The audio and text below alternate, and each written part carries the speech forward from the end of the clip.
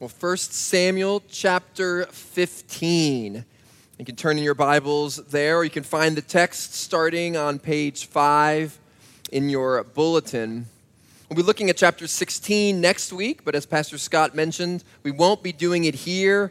We'll be just really across the road at Jumeirah Creekside Hotel right here in Garhoud, either 4 or 7 p.m. But I do hope you'll come at 5:30. We want to welcome the Renew family here just with joy. We're so glad that they're here. Renews, we love you. We're so glad that you're here. It's been a great first 3 days with you. We're hoping for many more in the coming days, and we're looking forward with expectancy to see what God will do in and through you here in our midst. So we're just thrilled, and we want to celebrate that next week.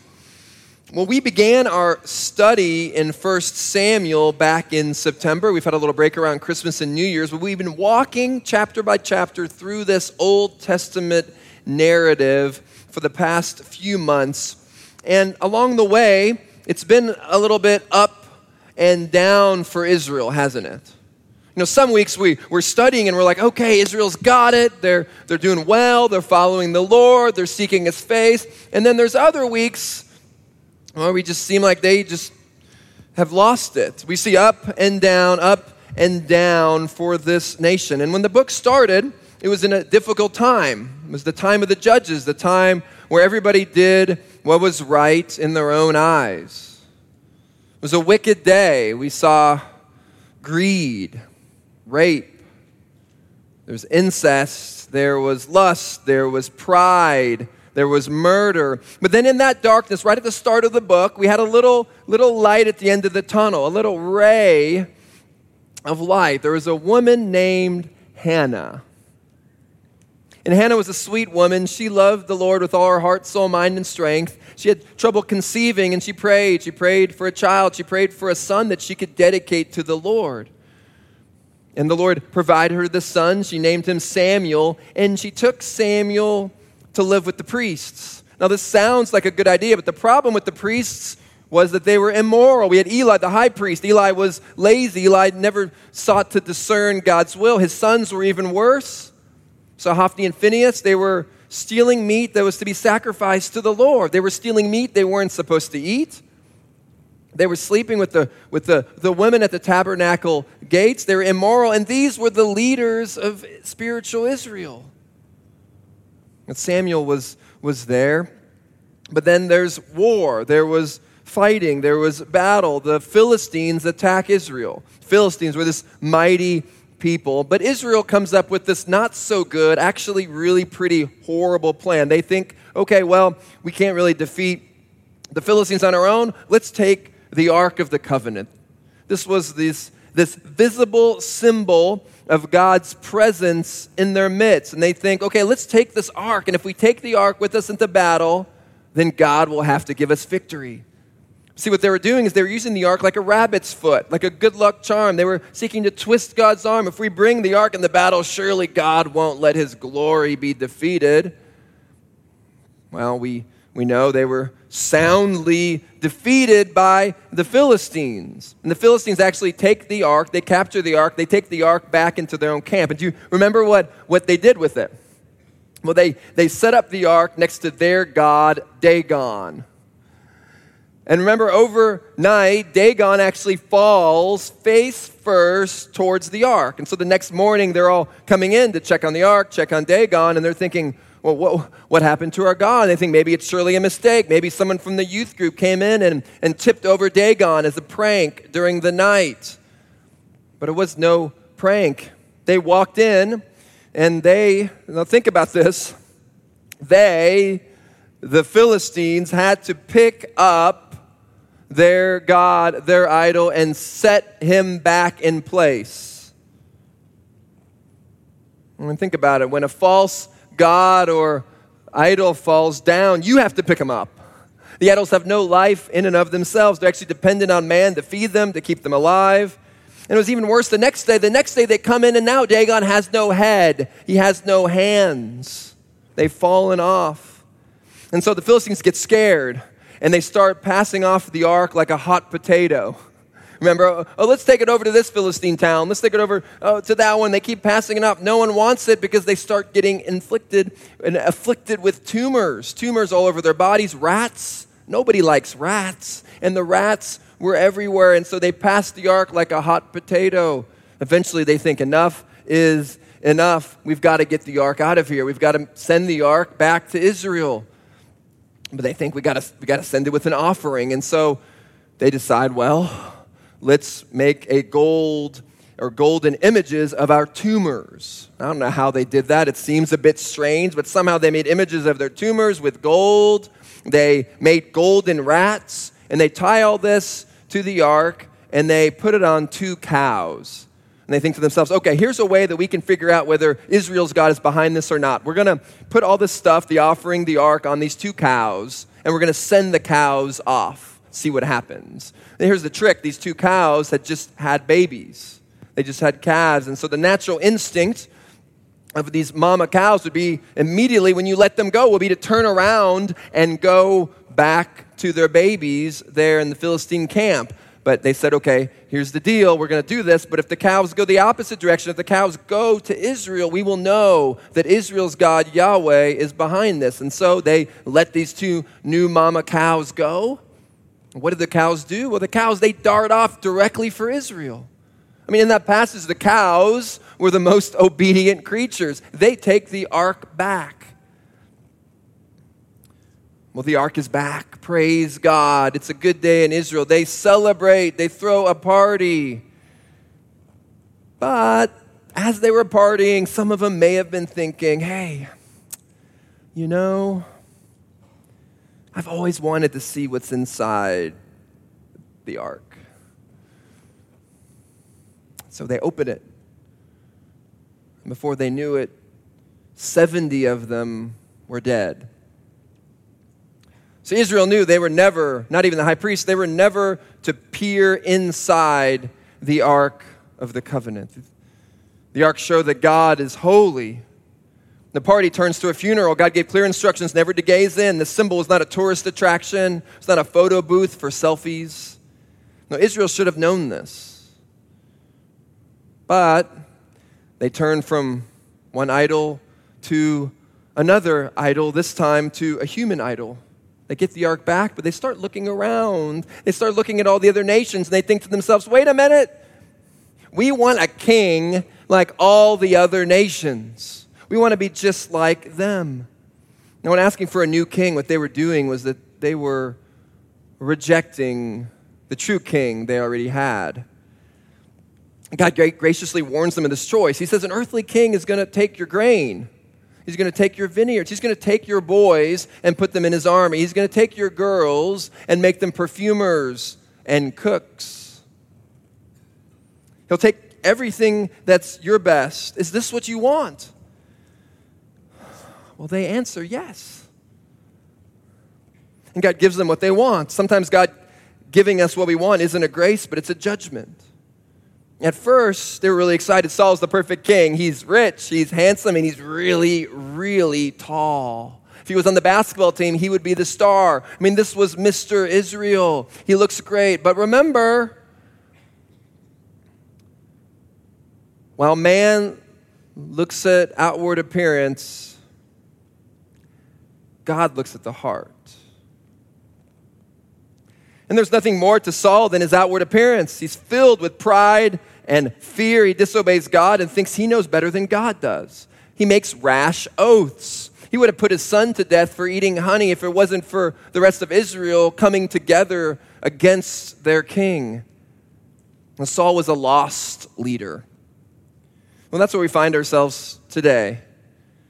He's still going to be king after today, but this passage marks the official rejection of his kingship by God. This isn't a feel-good chapter. This is what happens to us when we reject God.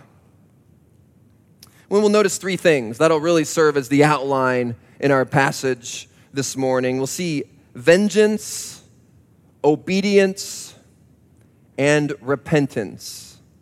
That's our outline this morning. Vengeance, obedience, repentance. There's lots of ways to walk through this text. This is a classic way to break up the text into these three ways. First, let's look at vengeance. Verse 1. Samuel reiterates that the Lord sent him to anoint Saul king of Israel. Now, therefore, listen to the words of the Lord. Now, this gets our attention. Saul, listen. These are God's words. Verse 2, it's the Lord of hosts who's speaking. Hosts are the armies of the angelic realm. It's a reminder that Yahweh is sovereign and in control over everything. He's the everlasting God, as we sang about in the beginning of our service. So listen to him. And God says, I remember what Amalek did to Israel in opposing them. This is referring to the Amalekite attacks on Israel while they were traveling from Egypt towards the promised land. The Amalekites were nomadic raiders. They inhabited that desert in between the southern borders of Israel and Egypt. Well, the Israelites weren't a threat to them. They weren't trying to steal anything from them. They weren't trying to take any land from them. They were actually trying to get to their land after the Red Sea crossing. They were trying to make it to the promised land, but the Amalekites, they give them a hard time. They persecute them. They seek to oppose them. And for this opposition to God's purposes, they were doomed to destruction. In Deuteronomy 25, Yahweh promises Moses that he'll blot out even the memory of Amalek, their leader, from under heaven. And the time for this has come. Verse 3. Now go and strike Amalek and devote to destruction all that they have. Do not spare them, but kill both man and woman, child and infant, ox and sheep, camel and donkey. What's a command to completely remove this evil people from the face of the earth? It's a holy war. Now, the verb there meaning utterly destroy means utterly destroy. It means to annihilate. It's used 7 times in this passage. God's command could not have been more clear. Well, here's a little sidebar. I think we need to pause for just a minute. Reading these words are a little uncomfortable for us, aren't they? Is God asking Israel to kill all the men and women, to kill the children and the babies? If you're uncomfortable, this should make us feel uncomfortable. We don't rejoice at verses like this. They don't give us warm fuzzies inside, nor should they. They are sobering and sad verses. We don't rejoice at death. Historically, this wasn't abnormal. The destruction of an enemy was accepted in battle. Everyone did this. It wouldn't have shocked them the way it shocks us. But we're right to wonder, how can God do this? How could God command this destruction? Well, I think there are 4 things we need to consider. Number 1, that God has authority over everything. He is the creator. He is the maker and sustainer. He's in charge. He has full authority. He can do as he pleases without our approval or our consent, or whether we like it or not, or whether it makes us feel good or not, or whether we understand or not. He has the right to take life and the right to give life as he pleases. But number 2, God is incredibly gracious. He's sovereign over all, but he's incredibly gracious. God has authority, but we have to pause and consider his grace and his mercy. I mean, the command to kill the Amalekites is hard to read precisely because of what we see throughout the scriptures and what we know about our God. Our God is a gracious God. You can't read the scriptures without noticing that he loves the hurting, that he cares for the weak, that he helps the poor, that he looks out for the oppressed and the persecuted, that he comforts the weary, that he has a special love for the widows and the orphans. Now, God's grace here leads them to incredible patience. Well, first, we can look at a number of examples. We can look back at Genesis and remember Sodom and Gomorrah. They're so wicked and God's going to destroy them. And Abraham says, wait. What if we can find this many people and this many people? Would you spare destruction? And God patiently listens to Abraham and waits. Here, God gives the Amalekites several hundred years to repent since their attacks. This is no flippant action. But these Amalekites have not changed their ways. Oh, Yahweh is a very patient God. He's pleading with his people. He pleads even with the wicked to repent. He doesn't rejoice in death, even of the wicked. Listen to Ezekiel chapter 33. As I live, says the Lord God, I have no pleasure in the death of the wicked, but that the wicked turn from his way and live. Oh, God wants the wicked to turn. We see in Jonah, this prophet, via some disobedience and via a little trip to a fish's belly, heads out to Nineveh. God sends him to Nineveh. Nineveh were the most wicked people on earth. They were incredibly evil, and yet God wanted to see them repent. God is a gracious God. Well, number 3, we need to remember in this that all of us deserve God's justice. None of us deserve God's mercy. Sometimes the question's asked, maybe you've heard this, maybe you've asked it before. Why do bad things happen to good people? Have you heard this? But we know as Christians that that's the wrong question. There are no good people. All have sinned and fallen short of the glory of God. Romans chapter 3 says there are none who do good, not even one. There are none who are righteous. None of us deserve God's mercy. Even receiving the tiniest little act of God's mercy is more than we deserve. Well, the question isn't why were the Amalekites killed. The right question is, why do we get to experience God's new mercies this morning? In light of our sin, why wasn't our fate the same as the Amalekites? Why do we get another day? See, when we remember this truth, we're not outraged that God, we rejoice and fall on our knees, thankful to him for sparing us.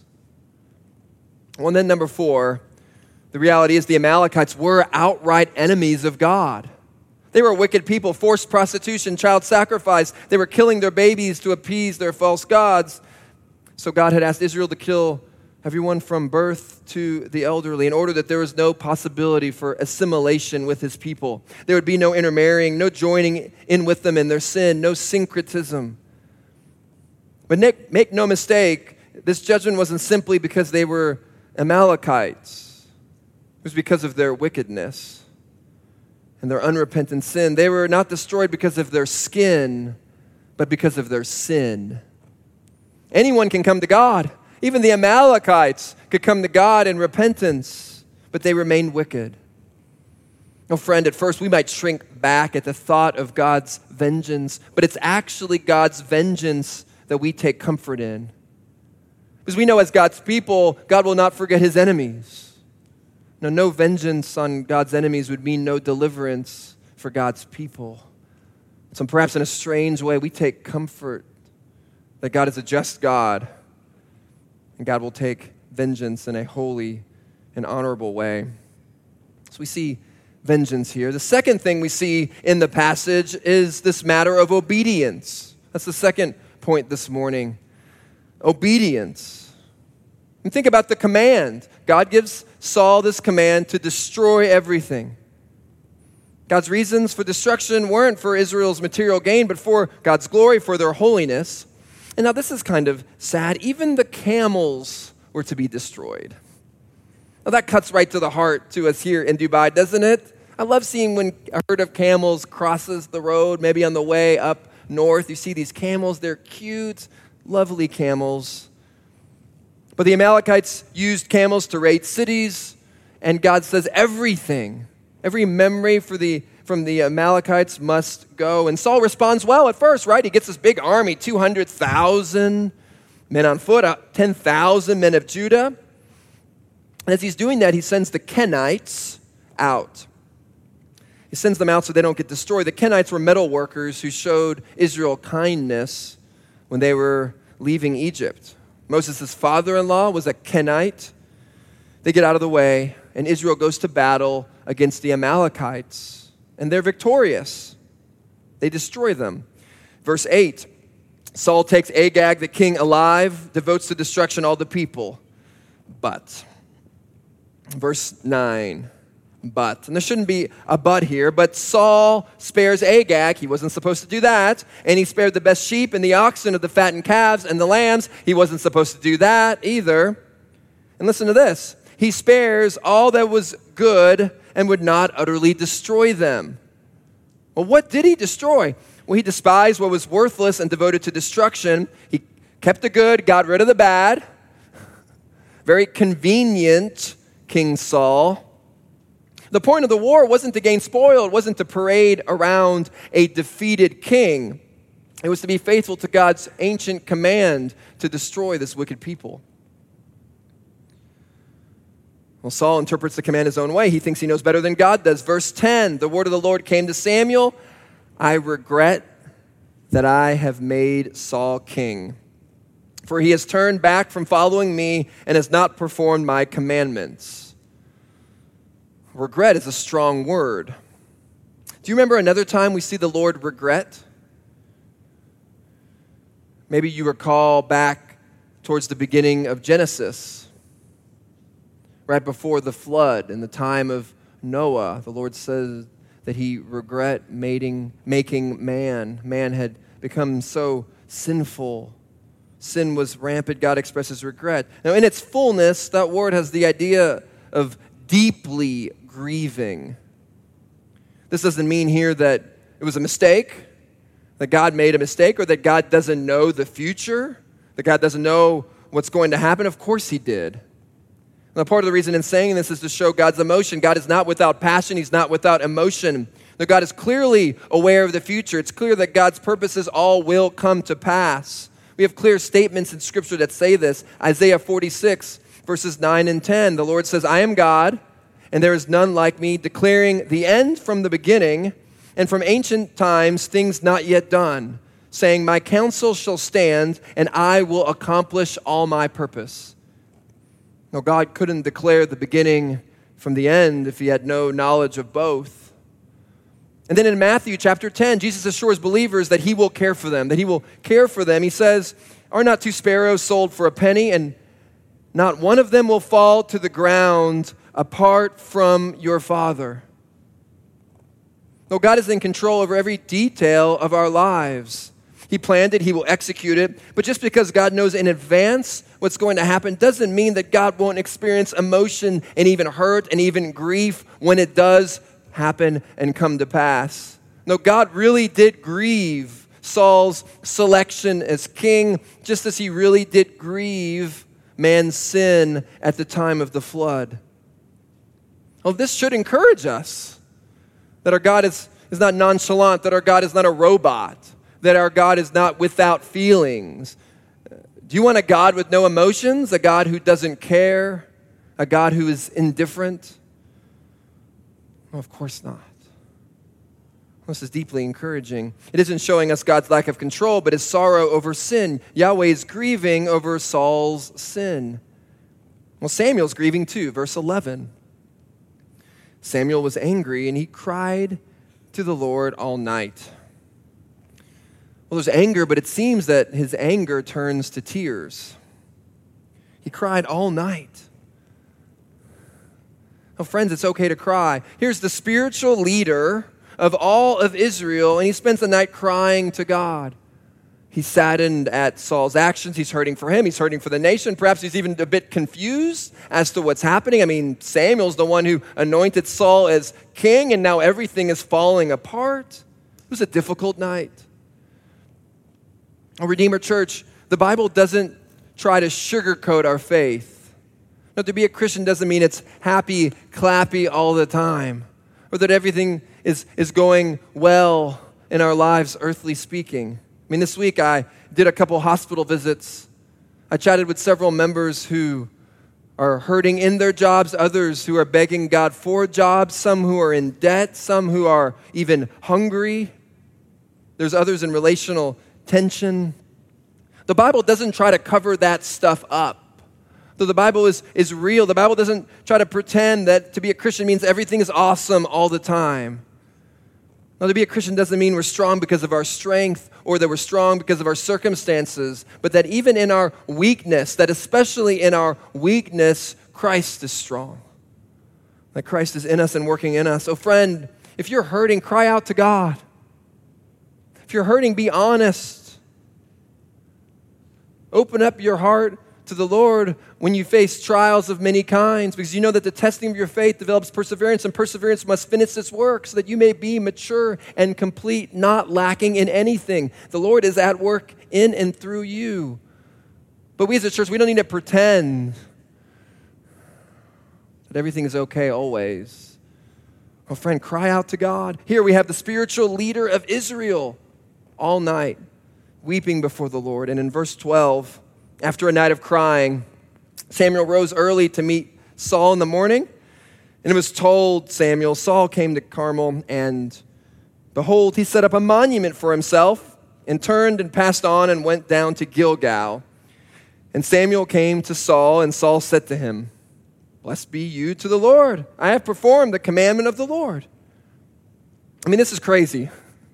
Saul had the gall to set up a monument for himself after the victory. I mean, Samuel rides on up, and what are Saul's first words? Blessed be you. Guess what? Guess what? I've done it. I've kept the commandment of the Lord. I mean, you can imagine the scene. There's Saul just kind of patting himself on the back. He's even excited to see Samuel, isn't he? Brother, I did it. I did it. We won. Now, what's Saul expecting here? Well, he's expecting some praise. He's expecting a few words of affirmation. Oh, Saul, you're such a great king. How about we go off for some biryani and chai to celebrate? You did an amazing job. You're the best king ever, Saul. Well, instead, Samuel's comeback is bold. Verse 14. What then is this bleating of the sheep in my ears and the lowing of the oxen that I hear? See, Saul, you're saying that you're obedient, but I'm hearing fruit of your disobedience. I'm hearing the sheep. Those are sheep from the Amalekites. You took those sheep, didn't you? You're telling me one thing, but I'm hearing another thing. And Saul says, well, verse 15, they, not accepting responsibility, they have brought them from the Amalekites for the people. Notice again, Saul's blaming everyone else. For the people spared the best of the sheep and of the oxen to sacrifice to the Lord your God, and the rest we have devoted to destruction. Then Samuel said to Saul, stop! I will tell you what the Lord said to me this night. And he said to him, speak. Saul, stop! Just stop, Saul. Don't say anything else. There's nothing good coming out of your mouth right now. Just be quiet. Let me tell you what's happening. Saul, you were sent on a mission from God to destroy the Amalekites. Why then did you not obey the Lord your God? Why did you not obey the voice of the Lord? Why did you pounce on the spoil and do what was evil in the sight of the Lord? See, Saul was supposed to destroy everything. Saul, you were supposed to completely destroy every last thing. When Saul responds again, not getting the point, verse 20, I have obeyed the voice of the Lord. I've gone on the mission on which the Lord sent me. I have brought Agag, the king of Amalek, and I have devoted the Amalekites to destruction. But the people, he's making the excuse again. Samuel, it's the people. It's the people. They took the spoil of sheep and oxen, the best of the things devoted to destruction, to sacrifice to the Lord your God in Gilgal. No, I've been great, Samuel. I've been obedient. Okay. The people did a couple of things that weren't perfect, but hey, we did all right. I did great. You see my monument? You see how shiny it is? Isn't it nice? Isn't it a good monument? Well, is Saul repentant here? What's the third thing we want to look at? We've seen vengeance. We've seen obedience. We want to take a few minutes and look at repentance. Well, watch this. You want to see a formula for how we make excuses for sin? Well, this is Theology of Sin 101. Now, you and I, we don't do this, but one day we'll meet someone who does, right? So we want to get this. We want to understand this. Well, Saul's caught red-handed, isn't he? What does he do? He does three things, and these three things are things that have continued from Adam and Eve on through the ages, including you and including me. He defends his sin. Well, the first step in defending your sin is to blame others. We've already touched on that. I pointed out the language as we read. They took the spoil, they took the sheep, they took the oxen. I'm not responsible for what I've done. Oh God, I didn't take the fruit. It was that woman that you gave me. Oh, and you know what? There was a beautiful fire. It was a campfire. We were roasting marshmallows, and we kind of threw a little gold in, and out came a golden calf. It was amazing, miraculous. You should have seen it. It wasn't my fault. Now, this is telling here. If Saul really thought all of this was a good thing, wouldn't he have said, I did it. I took the spoil. I took the sheep. I did it. Instead, he passes off the blame. Or at least he would have said, we. But he gives all the credit for the sin away. He passes off the blame. That's the first step. A second step in defending our sin is to rationalize it. Saul adds, well, they took the best for God. They weren't trying to get rich. It was about Yahweh.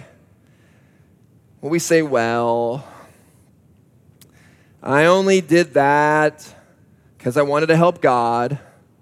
The only reason I went to Las Vegas to gamble was to help with the giving with our church budget. The only reason I cheated on the numbers at work were because they were withholding money from my paycheck and I needed to provide for my family. Oh, you rationalize your sin. You blame others, you rationalize. A third step to defending our sin is to be religious. In some ways, this sounds good, doesn't it? Samuel, we took the best, the very best of the sacrifices in order to give to Yahweh, in order to give to God. It's not for us, it's for God. That's why we did it. It's a further rationalization. It's a rationalization in the name of religion. We're really religious. We have really good motives. Well, does this sound familiar to us? We do the same things. Maybe not in the same language, maybe not with sacrifices. But we make excuses for our sin by pointing out to the good, maybe even the religious good that'll come out of it. Maybe we use it to defend our actions, to get defensive. We say, he made me do it. Maybe as a parent, you really lost your anger and took it out on your children, and you say, maybe you think, oh, if they had just been nicer, then I wouldn't have lost my cool and let my anger turn into sin. And you blame them.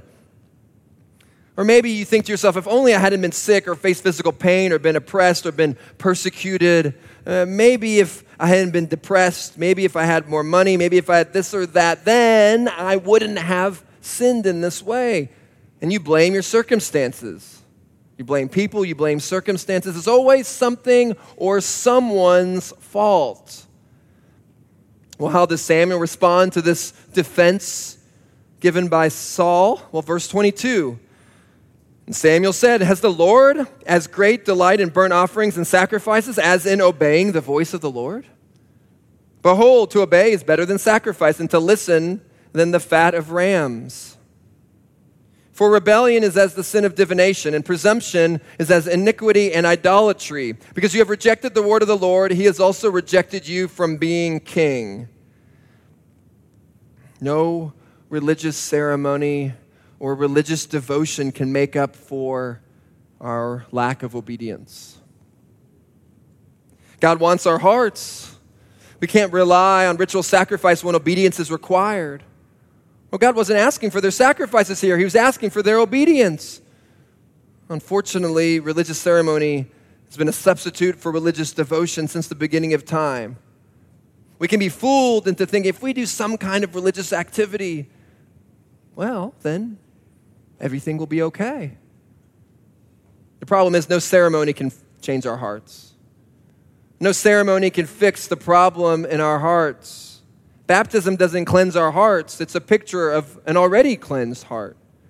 Maybe you've sinned all week and you think, okay, if I can just get here on Friday, if I can just get in this room, if I can just sing these songs, if I can just be among God's people, then okay, my sin really doesn't matter. God will look at this obedience here on Friday morning, everything will be okay. Or maybe you think if I just put a little more in the offering, if I make it to midweek community group or Bible study, if I just spend a little time in prayer, if I get one of the pastors to pray for me personally, if I just do any number of these things, my sin won't really matter. It'll cover my sin. But no religious action can make up for our rebellion. Nothing Saul could say could defend him before God. And sadly here, in these verses, Saul's rejected from being king. We can't miss the sadness of these words. Well, Saul responds, verse 24. I have sinned, for I have transgressed the commandment of the Lord and your words, because I feared the people and obeyed their voice. Now therefore, please pardon my sin and return with me, that I may bow before the Lord. And Samuel said to Saul, I will not return with you, for you have rejected the word of the Lord, and the Lord has rejected you from being king over Israel. Now, is Saul repentant here? Well, earlier we saw some things, but here, how about in these last couple of verses, is Saul repentant? I wonder, as you were reading this in your community group, I wonder if you wrestled with it at this point in your study. It's because Saul's using some religious words. He's speaking the language of Christianese. I wonder how many of you know Christianese. It's not an official language. You can't find a book to learn it in the bookstore. But many of us know this language. It's what you speak when you speak in the lingo that only another Christian would understand. It's something that might sound strange to everyone else. You know how we talk about walking by faith and not by sight. You talk about having fellowship with your brothers and sisters from around the world. And no one talks like that. We have quiet times. What we mean by that is we have time of personal devotion in the Bible and in prayer. The lingo is Christianese. You know, Christianese talks about how you walk by the Spirit, how the Spirit's leading you, and how God is speaking to you. Maybe you've heard about being a Proverbs 31 woman, or about popcorn prayer.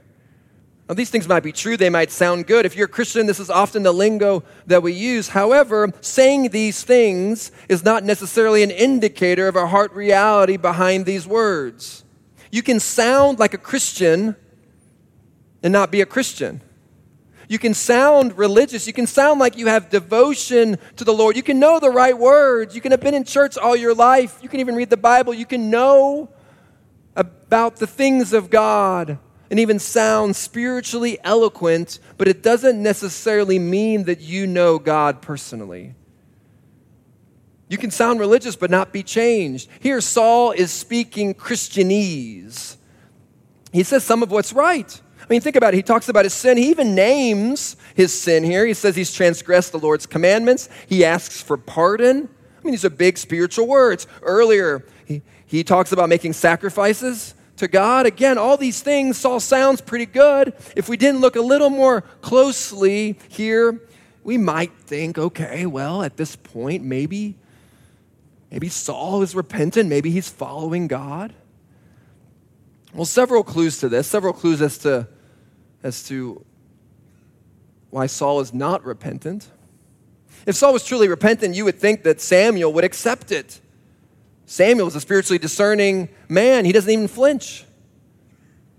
Another bad sign is that it takes Saul a long time to even say these words. Samuel was quite persistent. Now, it doesn't mean we can't be repentant after a long period of time, of insistence on those around us.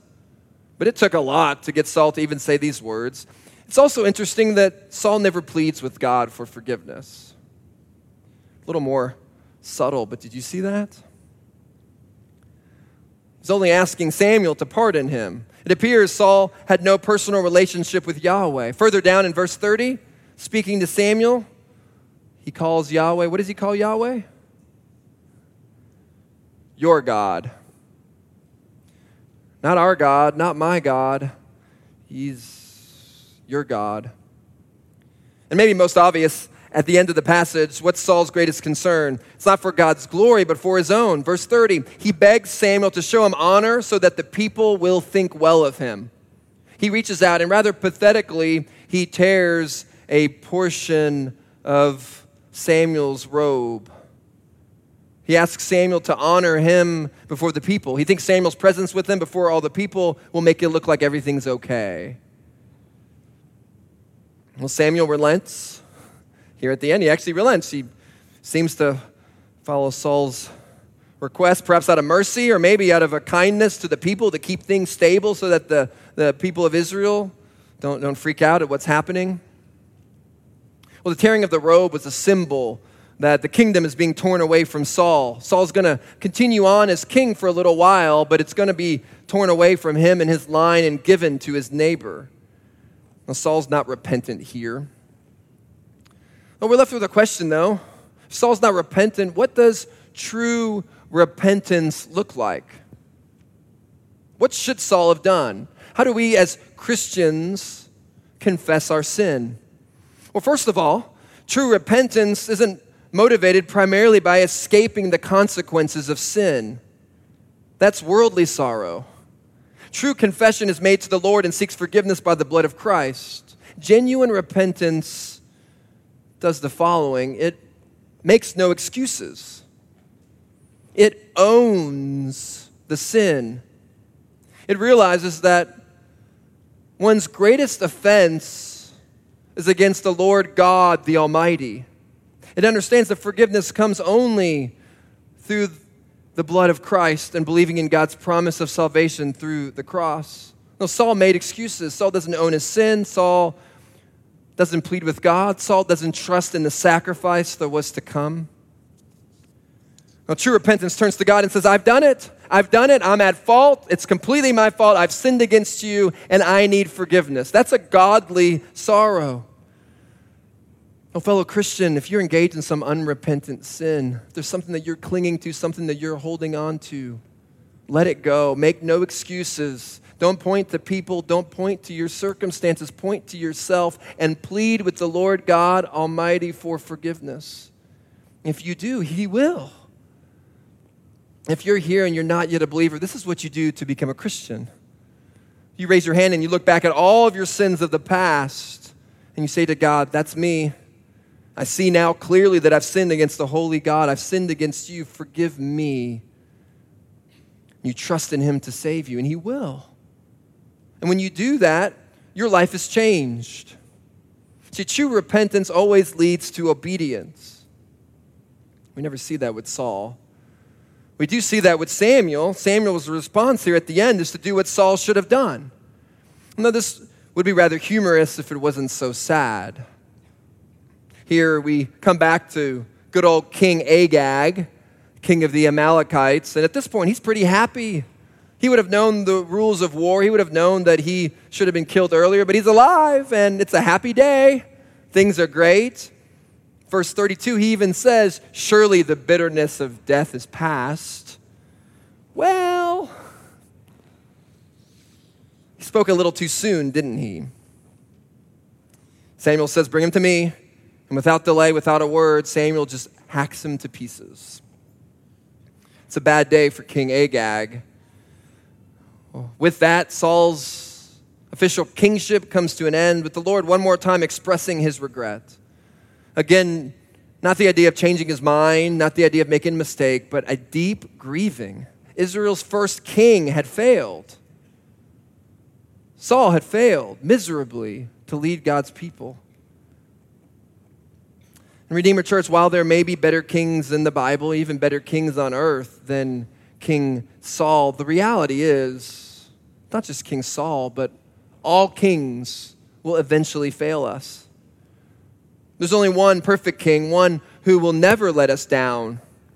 Saul failed to bring God's judgment upon the people, but years later, another king, fully man and fully God, would come and bring judgment perfectly. At the end of our passage, Saul's removed from his kingship for disobedience, but years later, there's a voice from heaven saying of the true king, this is my beloved son, with whom I am well pleased. Saul was a proud king. Saul wanted to look good in his people's eyes, but King Jesus is a humble king, a king who is obedient to death, even death on the humiliating and shameful cross.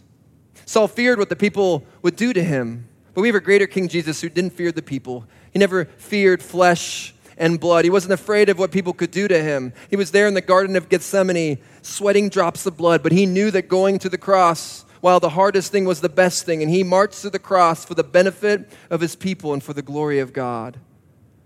Now, Saul allowed the people to remain in their sin so that he could look good, so that he could have peace. Well, Jesus loved us so much that he gave up his reputation and even gave up his life for us. Well, Redeemer Church, we have a greater king.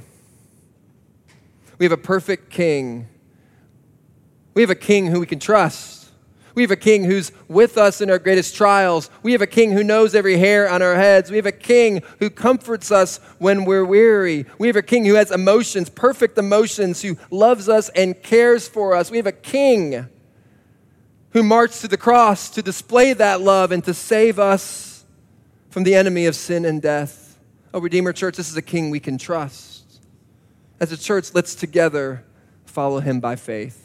Let's pray. Oh, Father, we thank you that we have a king who won't selfishly pursue his own interests. But we have a king who loves us and gave up his life for us. Oh, Father, thank you for sending your son to redeem us from our sins. Would we as a church make much of Jesus, our king, this week? Would we exalt him by our faith? Would we exalt him by our actions? Would we exalt him by our lives? We pray this in Jesus' name. Amen.